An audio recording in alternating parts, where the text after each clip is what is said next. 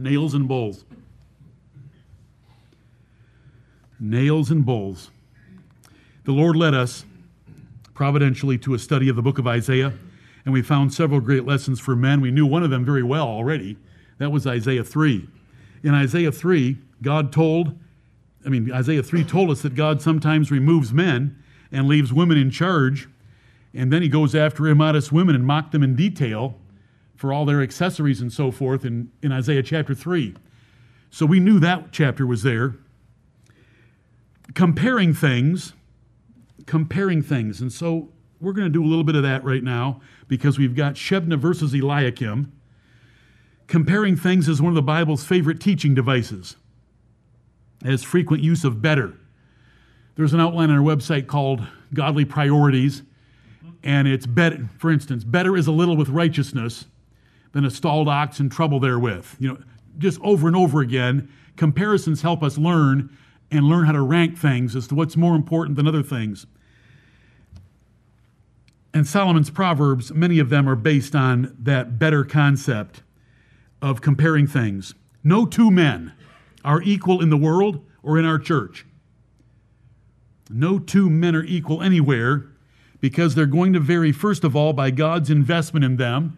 That's a 1-talent investment, a 2-talent investment, or a 5-talent investment. And when we use the word talents, maybe I should just use the Luke passage because I believe many people get confused by hearing the word talents and they think it's talents.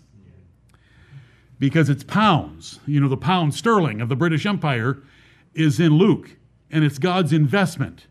And so he invests more in some and he expects a bigger return from them. So number one factor that no men are created equal is God's investment in them, and two, their efforts. And so when you multiply those two things among men, they vary greatly in their output and productivity and character and conduct and ability to influence the kingdom of God. No two men are equal.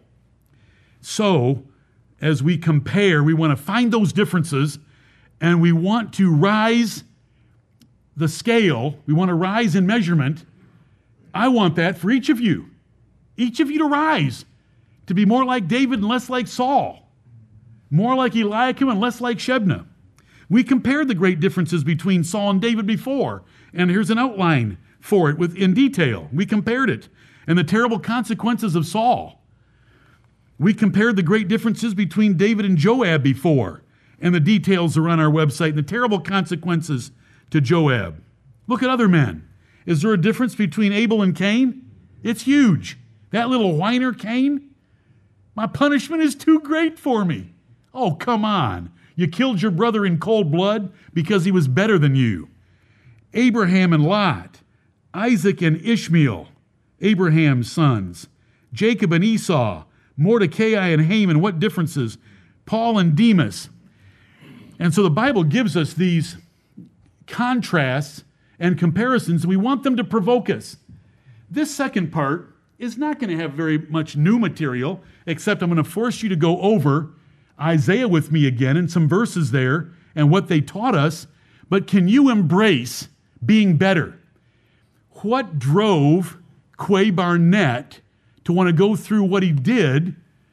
And he's no great example because he's not even spiritually minded. But I want all of you to be provoked tonight. I want to be better. I want to be better for the Lord. I want to be a better man. I want to be a better husband. I want to seek excellence. I want to make a commitment like I haven't made before. The two men that we're about to look at are Shebna and Eliakim. Sinners are demoted. This is what we're going to learn. And faithful men are exalted or promoted. The office is treasurer, prime minister, chief of staff of Hezekiah's kingdom. One's going to be demoted, the other promoted. Let's be warned by the example of what happened to Shebna, and let's be encouraged by what happened to Eliakim. Every man will bear his own burden. That's what Galatians chapter 6 teaches. That's an axiom of the Christian life, and that's an axiom of life. Every man shall bear his own burden. It's going to be costly for those that don't submit to God's order for our lives. What should we know about Shebna? We meet him as Hezekiah's treasurer. He was arrogant and proud. He was likely a foreigner, not a Jew, because his father's not mentioned and the way that he's treated and dealt with is unusual if he was to actually be a Jew. He was probably left over from Hezekiah's father's reign. I've taught you all these things before when we went through Isaiah 22. He probably conspired with Assyria, and he probably conspired with Egypt, because someone was conspiring with Egypt and sending loads of money down to Egypt. Do you remember? Isaiah 30 and 31, loads of money going to Egypt. Well, who had the purse strings? Shebna. So here we go into Isaiah 22. Thus saith the Lord God of hosts. We love it when the Bible says that. Thus saith the Lord God of hosts. Isaiah, go. Get thee unto this treasure, even unto Shebna, which is over the house, and tell him some things from me. As Sennacherib was besieging Jerusalem, two men went two very different ways. And so we're under siege right now to a certain degree, nothing like poor Hezekiah. And let's have all of us men go in one direction. Better, upward, higher, nobler. All men go different ways because no two men are equal in character and conduct. God watches all men, and so do his angels. They're called watchers in the Bible. And he rewards both now and later. And I want you all to be rewarded now and later for a life well lived. God's revealed will, his revealed will, what he wants us to do, is in the Bible. His secret will, he's going to send on you. And you don't know when it comes or what it's going to be because it's his secret. These words, thus saith the Lord of hosts, is Jehovah's judgment on Shebna. Next verse. This is God speaking through Isaiah to Shebna. What hast thou here? And whom hast thou here? That thou hast hewed thee out a sepulchre here, as he that heweth him out a sepulchre on high, and that graveth an habitation for himself in a rock. What kind of a mausoleum are you building to your honor in the city of Jerusalem? Isaiah confronted Shebna like prophets and apostles are supposed to do, and like good preachers are supposed to do. Their preaching is to be confrontational, because we need to be pushed by God and his word. Lift up your trumpet and tell Israel their sins. Who do you think you are? Isaiah says to Shebna, building a gloriously kingly tomb for your honor. A stone tomb in Jerusalem was outrageously arrogant and presumptuous on the part of this man. Pride cometh before a fall, and Solomon's rule applies to men high and low. Being the treasurer of Hezekiah's kingdom, that had been a high office. It doesn't matter. I've found men that shouldn't be proud because they really don't have much to be proud of. So proud they can't live right. It's unbelievable. We got to hate pride. Right. Pride cometh before a fall. Shebna's going to fall. Eliakim's not going to fall. And there's a difference between these two men, and we want to see the difference and identify it, and we want to line up with Eliakim. Behold, the Lord will carry thee away with a mighty captivity and will surely cover thee. You think you're going to bury yourself with honors and have a state funeral in the city of Jerusalem? Think again. You're going far away and the Lord's going to bury you. God's sentence? Listen, you will not die in peace for a state funeral in Jerusalem. God would send Shebna into captivity and ignominiously bury him. Humble yourself, brethren. Let's humble ourselves under God's mighty hand. He will exalt or he will bury us. Right. We're nothing. We're his servants. We're his little children. Lord, I'm a little child. I don't know how to go out or to come in. Show me what you would want me to do. Like Solomon prayed. It's a great spirit to have. Let's all have it. Let's all be little children, and every time the Word of God is opened, let's pretend it's Bible story time, and the Lord is going to teach each one of us little children what he wants us to know. Humble yourself under God's mighty hand, because he will exalt. It says so in James chapter 4, 1 Peter chapter 5, or he'll bury you. The fulfillment is not recorded for this verse. Behold, the Lord will carry thee away with a mighty captivity, and he will surely cover thee. We're not told the fulfillment. We're just given enough description of the prophecy that we can figure out it was ugly for him. Sennacherib might have very well betrayed him. Sennacherib would not have been in the best of moods when 185,000 of his best were killed by the angel of the Lord. And so if Shebna had been out there trying to negotiate with him, Sennacherib wouldn't have been in a good mood about it. Because obviously he was lost and having to go back to Nineveh. We're not told. But the Lord's going to bury him far away in a large country. Look at what the Bible says. He, speaking of our God, will surely violently turn and toss thee like a ball into a large country. There shalt thou die, and there the chariots of thy glory shall be the shame of thy Lord's house. You're going to be discharged dishonorably from the service of King Hezekiah, and the Lord is going to turn and violently toss thee like a ball. Note surely, God would surely violently reverse Shebna's career and throw him away. This is the God of the Bible. This is the Father that we have in heaven. We don't want him to throw us out of an office. We don't want him to throw us away from our people. We want him to bless us. You know, a sling uses centrifugal force. A discus thrower uses centrifugal force. A violent turn adds great centrifugal force. He will surely violently turn and toss thee like a ball into a large country. He would die in another nation, probably Assyria, with a dishonorable discharge.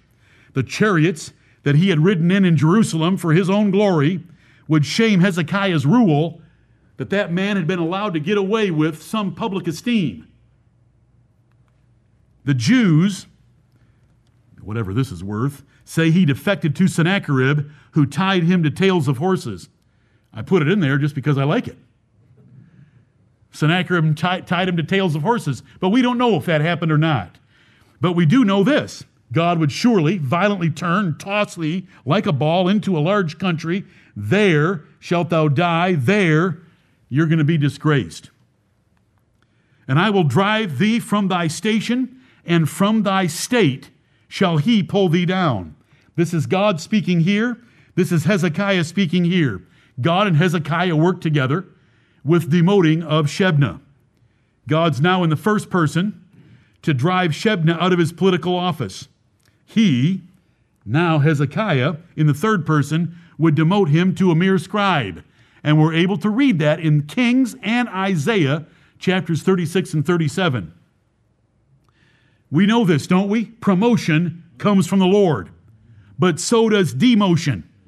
The Lord raises one up, and the Lord puts another down. Blessed be the name of the Lord.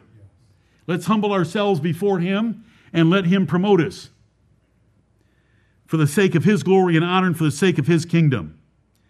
Like Pharaoh and Haman, God may have wanted Shebna to suffer before dying.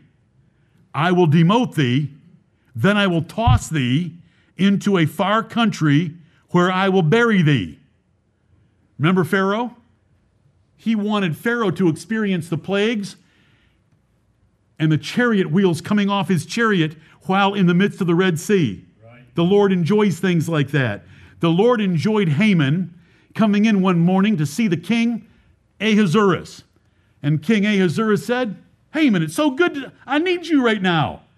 What should the king do to the man that he wants to honor? And so Haman went off. He already had a list in his pocket of what he thought Ahasuerus should do to honor the man that he wants to honor.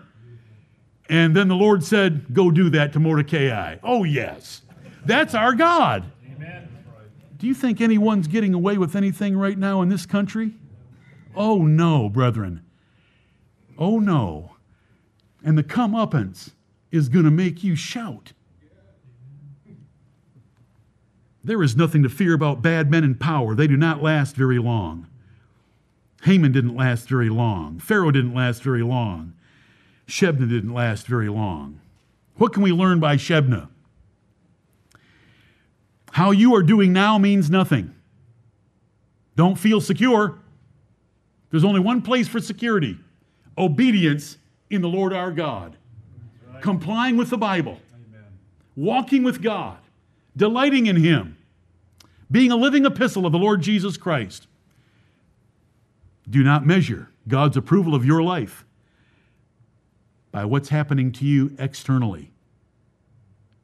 Don't measure it by health. Don't measure it by wealth. Oh no, it's the prosperity of fools. Past success does not indicate future survival. Shebna had been successful, but he was going to lose that office. God hates pride and will destroy proud men. God would violently destroy the man, so let us humble ourselves for God to exalt us. Right. We don't want the exaltation for our name. We want the exaltation for the glory of God, His name, and His church. God directly and indirectly governs. God said, I will violently turn and throw thee, and He will demote thee. So they were both working together. Hezekiah demoted the man from being treasurer to being a mere scribe, and then God threw him out of the nation into the land of Assyria. Never fear corrupt men in power, brethren. Shebna was a corrupt man in power, but we don't have to fear them, as so many of you responded enthusiastically tonight to the wisdom of Ecclesiastes chapter 5 and verse 8, that's our comfort stick. Right. That's our teddy bear to go to bed with at night, along with Mr. Smith and Mr. Wesson. Because the horse is prepared against the day of battle, and the gun is loaded against the day of battle, but safety is of the Lord. Right. Okay, we shift to Eliakim. Still Isaiah 22 at the end of it, and verse 20. It shall come to pass in that day that I will call my servant Eliakim, the son of Hilkiah. Now, it's important to notice this, that we've got two Hebrew names, Elohim at the first here, and Ayah for Jehovah, because there's no father for Shebna mentioned, and Shebna is not a Hebrew name like these names are, and so that gave us a little bit of an indication that Shebna may have been an impostor that was a hangover from Hezekiah's father Ahaz. God can easily find a better man to take your place and do a far better job. He can do that in your business. He can do that with your wife. You say, did you have to say that about putting a better man in bed with my wife? Isn't that what happened to Abigail? Mm-hmm. And do you know what the Lord did to Nabal? He let him have 10 days to think about it. Right. Oh, yes. That's the God of the Bible. So don't be secure in your life unless you're living obediently. We all need to examine ourselves. Am I living obediently? Am I full of faith and good works? Is my faith working by love?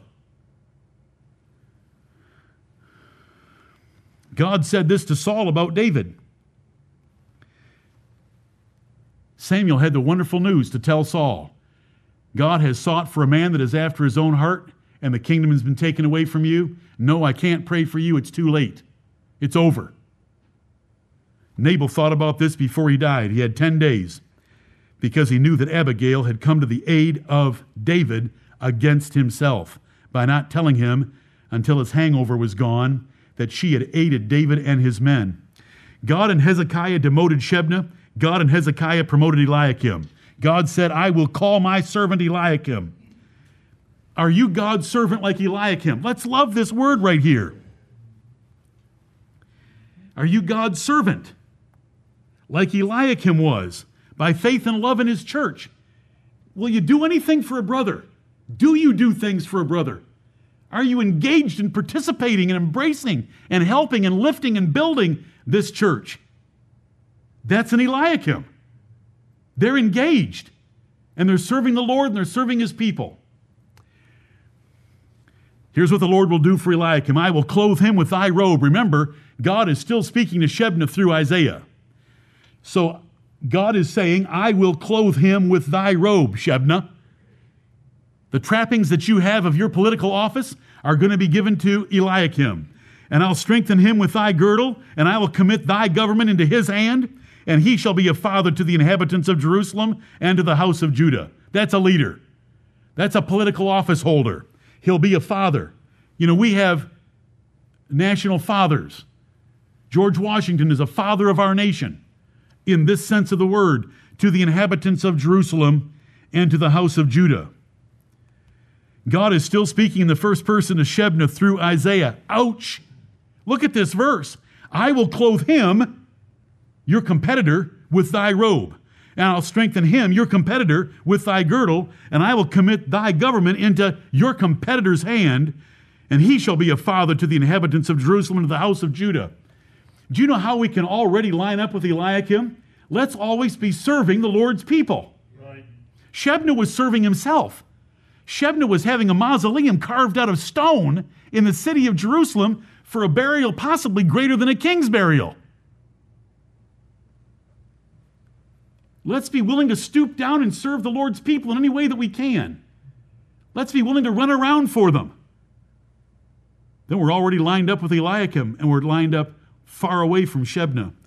Shebna's office and role and the trappings and respect would go to Eliakim. You can lose what you have and it be given to another. God can do it in business.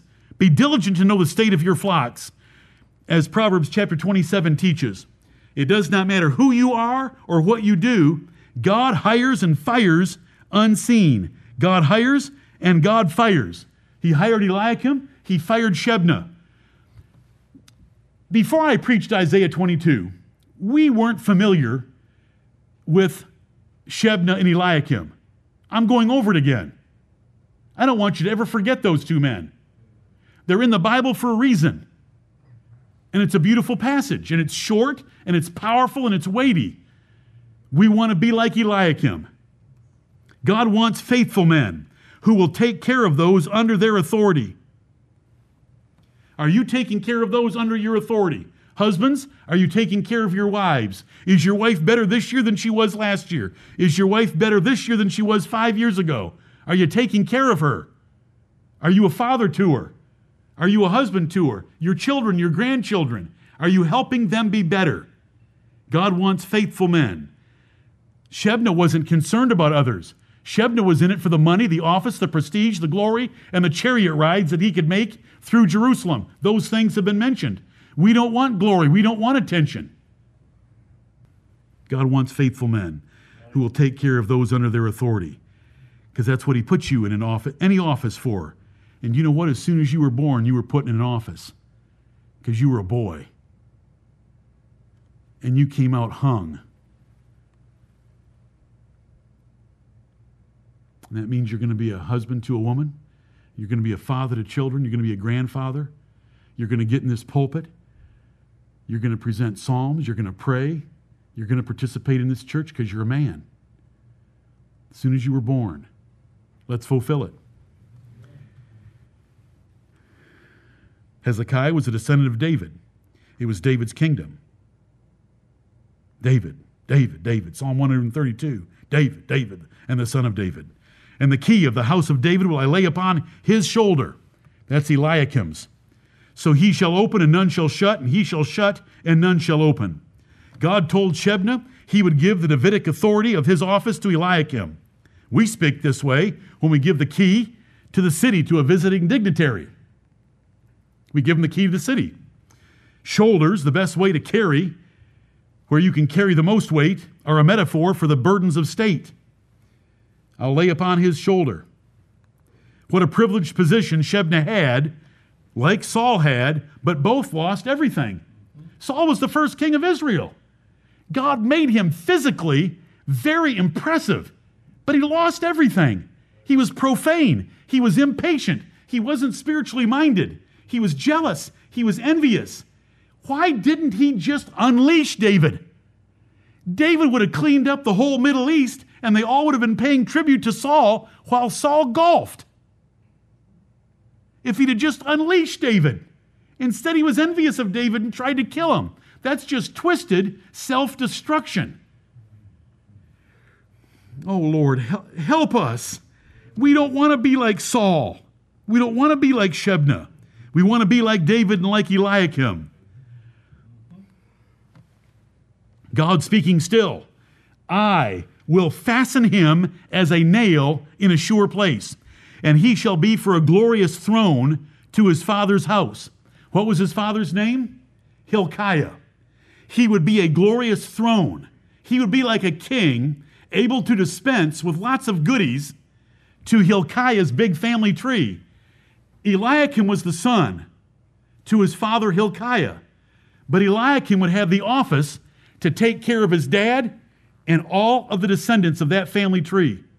It's just a glorious opportunity, and it's one of the reasons I have brought it up tonight. I want every one of you young men in here to aspire to being the nail in a sure place and the glorious throne to your family. And I mean spiritually as well as materially. I will fasten him as a nail in a sure place. When you've got something heavy to hang on the wall, what do you look for? It's a word that starts with S. Studs. You want to find a stud so that you can sink a long nail into a sure place that is going to hold. Does drywall hold very well if you add very many pounds? Not unless you use some fancy fastener. And that's what that means. I will fasten him as a nail in a sure place. I am going to peg Eliakim in a solid place, in a political office where he's going to be able to be a benefit to the whole family tree of his father. It'll be like him having a glorious throne to serve his family. You don't have to think about a throne. You don't have to think about glory so much. Do you want to be the best for your father? I mean the best. Do you want to be the best sibling for your father? The best spiritually? The best religiously? The best professionally? Zach, I want you to be the nail in the glorious throne, and you're working at it. He's working on his family. When that storm, if you looked at that video and watched that big wide storm just go around Jeter Mountaintop and spare him, and him be higher in elevation and no freeze on their apples, are you kidding me? What one four-letter word came to mind immediately? Nail. Oh yes, nail. The similitude of a nail is for not moving. The similitude of a nail in a sure place is for not moving, being secure and stable, and for hanging burdens on it. I want you to understand the verse. I will fasten. God would put Eliakim in a job, in a political office, like a nail in a sure place. You will not lose it. You're going to keep it. You're going to stay there, and you're going to be able to benefit your family. When we put a nail or hook in a wall to hang things, we find a sure place. God chose the office, treasure. God chose the man, Eliakim. God established the man in the office. Praise the Lord. That's how things happen in the world, and we know that from the Bible. God promised Eliakim would bring great honor to his family by the use of that office. Every man should fulfill his daily roles with the goal of creating family glory. Not family glory earthly, as much as family glory spiritually and with the God of heaven and with other godly men. What an ambition. It's in the Bible. You know, sometimes we focus on little things to help us get motivated. What's one of the best reasons to want to earn more money on the job? To give it away. That's a highly motivating reason if you're a good Christian. You want to make more money so that you can give it away. I know that you young men in this congregation, whenever anything is given to you or there's any help, you get irritated by it and you say, okay, I'll take it, but I can't wait for the day when I'm the one giving and not the one taking. Well, I'll punch the air when I leave your presence because that's the right attitude to have. But that's one of the best reasons to want to make more money. And so this is one of the reasons for you to get up tomorrow morning. I want to be the best son of my father. I don't care if there's others. I want to be the best. I expect my brother to be thinking the very same thing while I'm talking about it right now, while I'm thinking about it while I'm talking about it right now. And my dad's the beneficiary of it. We're going to duke it out. Who's going to be the best son? When I find out about him going to see my dad and doing something at his house, I got to make up for it by doing something for my dad a day or two later. And I don't mean that disrespectfully. This is what the verse is saying. It's a different level and a different kind of motivation for you to want to be great men.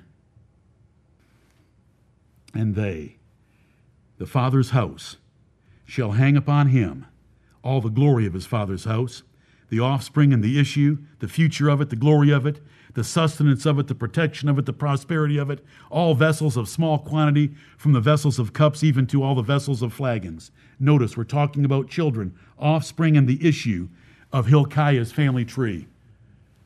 Hilkiah's family tree, but it's not the apex that's the nail, it's Eliakim under Hilkiah.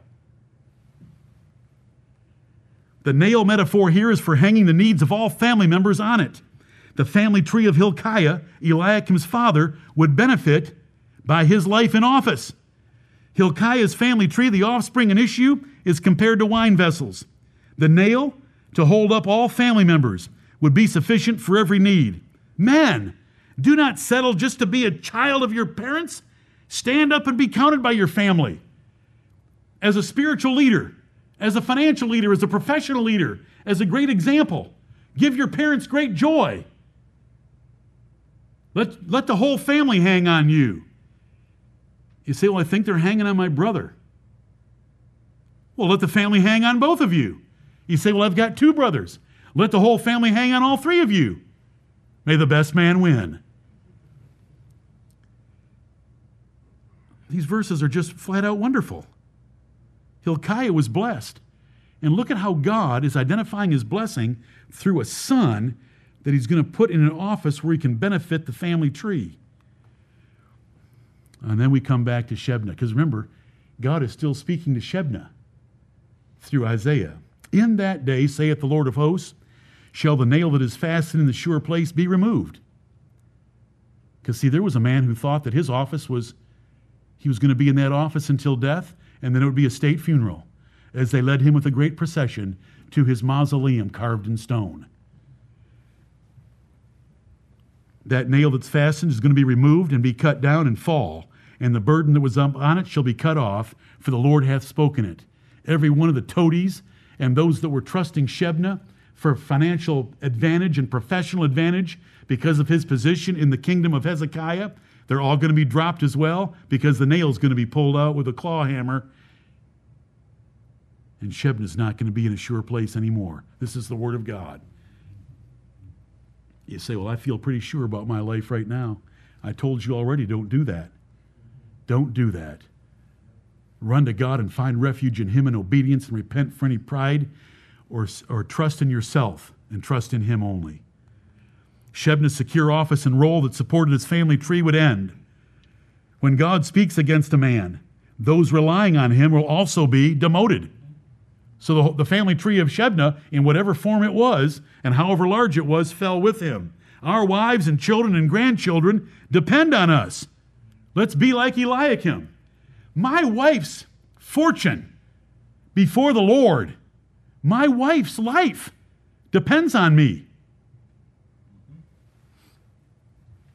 I thank God for leading us through Isaiah. My wife has had the best spiritual year of her life. And she's 60. The best one of her life. Ask her. She'll tell you. I thank God for that privilege. Us sharing Isaiah was a blessing. It tied the Bible together for her. She didn't see how the old and new connected, and how the minor prophets fit in there, and how many of them were contemporaries and preaching the same lesson. It was all a huge blessing to her. She devours the Word of God now in a different way than she ever has. She used, Lord, thank you. And it was by God's providence that we took up Isaiah. Jeremiah would have been a vacation, but we didn't. We went to Isaiah, and we found prophetic similitudes there that helped understand the rest of the Old Testament. I hate talking about myself. I know that there are people that have had other people in the church that this past year has been great for them. But we as men, you as a man, did your wife have the best year of her life? Are your children having the best years of their lives? Our wives and our children and our grandchildren depend on us. We need to be like this guy. This is not a women's meeting or a church meeting. This is a meeting of men. Be like Eliakim. Your job, your glory, your peace, your value are only as good as your obedience. Eliakim was a servant. Remember what it called him? He was a servant. Let's be servants of God and servants of his church. Then our wives just have to hold on to our coattails. When I came back to be your pastor, my wife said she couldn't do it.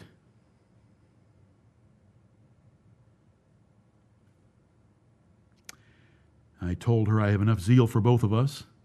Just hold on to my coattails. I sat her down in my office and talked to her just like a pastor would talk to someone, but she was my wife.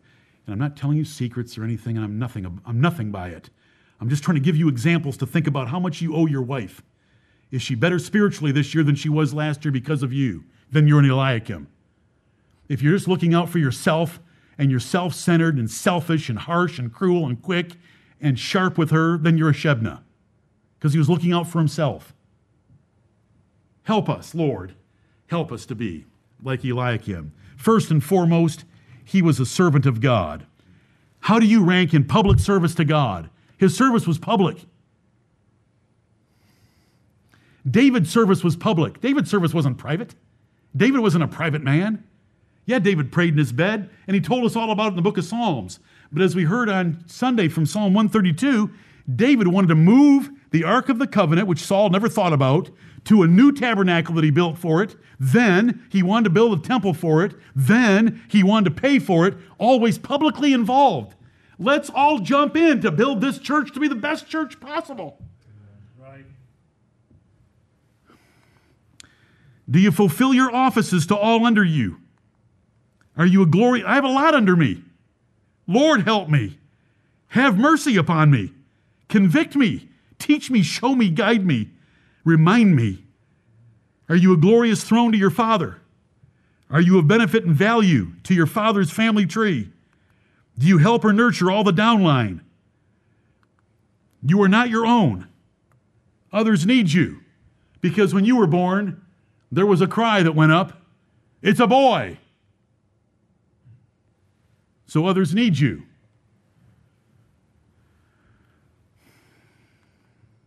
Life is a comparison and competition. Shebna and Eliakim were our examples tonight. David and Saul have been at other times. David and Joab at other times. Abraham and Lot at other times. Don't resent the pressure. Embrace it. West Point creates pressure. And the great ones embrace it. There's pressure. If pressure comes, let's embrace it. And let's be great. Will you be a nail in a sure place for all those under you and for the glory of your fathers and Father's house? Will you be a nail? This does not mean, it does not mean to be what your father was himself or what he wants you to be unless perfectly scriptural. The greatest glory you can give your father's house is to be the godliest man of all your siblings and all your relatives. So simple. Be the godliest man in your family. Bringing home the bacon is what pigs do well. That's what pigs do. They bring home the bacon. That's nothing. Pigs do it. You have many more duties from God for the benefit of those under you. Life is a comparison and competition. David and Paul were the best. Don't resent the pressure. Embrace it. David was the youngest of 8 sons, but it was good enough. He was the glory of Jesse's house. Paul could hardly be called an apostle and said so, but he was the greatest worker of them all. Oh boy. Okay, you know what that is, don't you? They're pretty well hung. That's why they're bulls and not steers. Yeah, look at the muscle. Look at the muscles.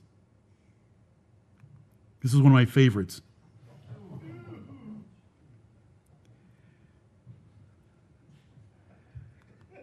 And you know why this is there, for the same reason, the strength. Nebuchadnezzar and the Chaldean army were besieging Jerusalem. The Jewish young men were worthless for those depending on them. Everyone could depend on Eliakim because he was a nail in a sure place, but not the young men of Isaiah 51.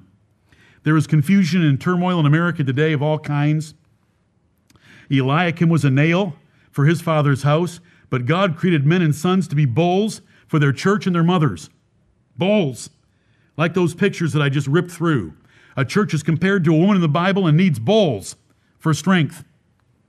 A godly woman deserves and wants a bowl like David was for Israel and his mother.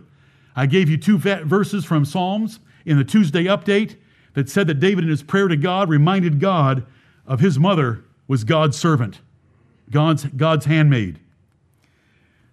Isaiah 51 and verse 18, there is none to guide her. That's the city of Jerusalem among all the sons whom she hath brought up. Those are all the young men of Jerusalem. Neither is there any that taketh her by the hand. A woman needs to be taken by the hand, and that's why she brings up boys. Jerusalem as a city is compared to a woman that gave birth to sons. Remember, God's judgment at another time, Isaiah 3, was to take away men. All the sons, the men and young men a city needs, could not be found in Jerusalem when Nebuchadnezzar surrounded it with his Chaldean army.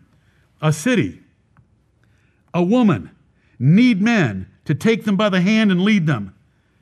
Can your church, your mother, your wife depend on your virtuous strength? Can our church depend on you to contribute more than your part? Can your mother count on you to bring joy to her heart that you are a spiritually minded young man like Samuel? Can your wife count on you for you to lead her closer to the Lord Jesus Christ so that when he comes, she can stand confidently before him? Then be a bull. The lack of male leadership and strong men is appalling today. Which young men in this church will answer the call to be righteous leaders among us? These two things are coming to thee. Two things, destruction from God and a loss of men. Thy sons have fainted. Thy sons have fainted. They lie at the head of all the streets as a wild bull in a net. If you threw a net over that bull, all that thrashing and all that energy doesn't lead to any productive work. They are full of the fury of the Lord. That is, God has judged them in fury, the rebuke of thy God. Young men are a great blessing when they use their strength for God. What are you using your strength for? Your time for? Your energy for? Your youth for? Remember now thy Creator in the days of thy youth, when you're a bull. The glory of young men is their strength, but bodily strength is the least valuable of all strengths they have. Young men are like bulls. They're fearless with great strength, but these bulls fainted. Are you fainting? What's getting the better of you? We can tell when you're not spiritually minded. We can tell when you're in a spiritual funk. We can tell when you're carnally minded. Why are you fainting on us? Bulls don't faint. Only bulls in a net faint. Their thrashing wears them out. What's stealing your energy and your strength for us? Fainting is a feminine term. Bulls have no fear and they rise to finish any threat. Can your church, I ask it again, can your church, your mother, your wife depend on your virtuous strength? Women rejoice when they give birth to a man-child. The Bible tells us that all their labor pains go away when a man is born into the world. But it kills mothers when those boys grow up to be fools. And a fool, by our definition, is different than other churches. Other churches is someone who's mainlining heroin. We couldn't give a rip about drug usage. We're at a far different level than they are. We're looking for someone who is sold out for the Lord Jesus Christ. And it's the heaviness of his mother. And it's bitterness to her that bare him when she has a boy that grows up to be a fool instead of a bull. What will a bull be like? His conviction will last more than a week. Listen well to me. Some of you can't hold conviction for a week. He rejects childish diversions to man up and be a spiritual leader. He goes through opposition or difficulty easily. He doesn't fear enemies or hard work. He rules his spirit and rejects moods. If cast down, no one knows about it. If cast down, he's never destroyed because he keeps doing what he's supposed to be doing. That's what a bull is like. Everyone in this room was born male. God chose your sex and made you to be a leader in your family and church. And I'm done. Nails and bulls. Nails and bulls. Who wants to be both?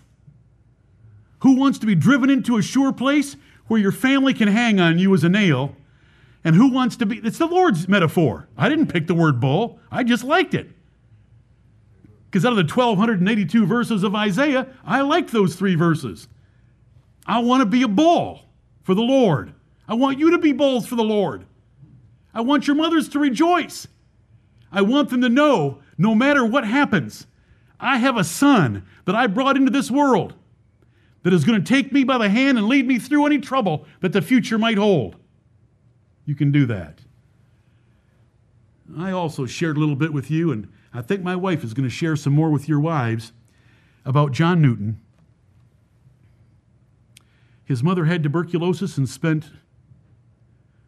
she had him when she was 20. She died at 27. He was a 7-year-old boy. She taught him enormous chunks of the scriptures, of the catechism. In bed, she was a weak mother, but she taught him. And when the Lord tried him with a severe storm off the coast of Ireland, he called on the God of his mother. And he wrote Amazing Grace and Glorious Things of Thee Are Spoken, and so many other good songs that we have because of a mother that invested in him, even though she was weak. But she had herself a bull, even though she died to never see him. You know, David's mother. Look at Hannah.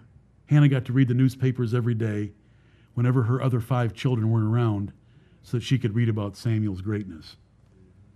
Because he was a nail and he was a bull. Stand with me.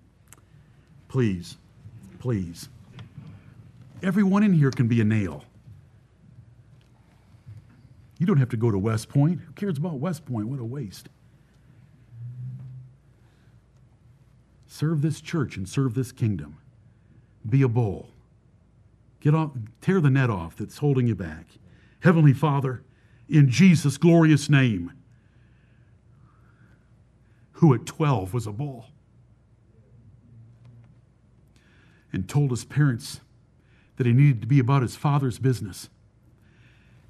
Oh Lord, all I can do is what I've done, and it's not very good, but you are able to do great things by taking flawed efforts and a small lunch and multiplying them for the benefit of each of these young men, middle-aged men and older men. Let us be nails for our family, nails for our wives, that they can hang on us, nails for our children, grandchildren, and bulls. Heavenly Father, raise up some young bulls in this church that will get rid of the nets and cut them off and bring great glory to Thee and profit to our church and joy to their mothers. Have mercy upon us. Do not let them be discouraged, these men, by anything that I have said in any way or any tone of voice.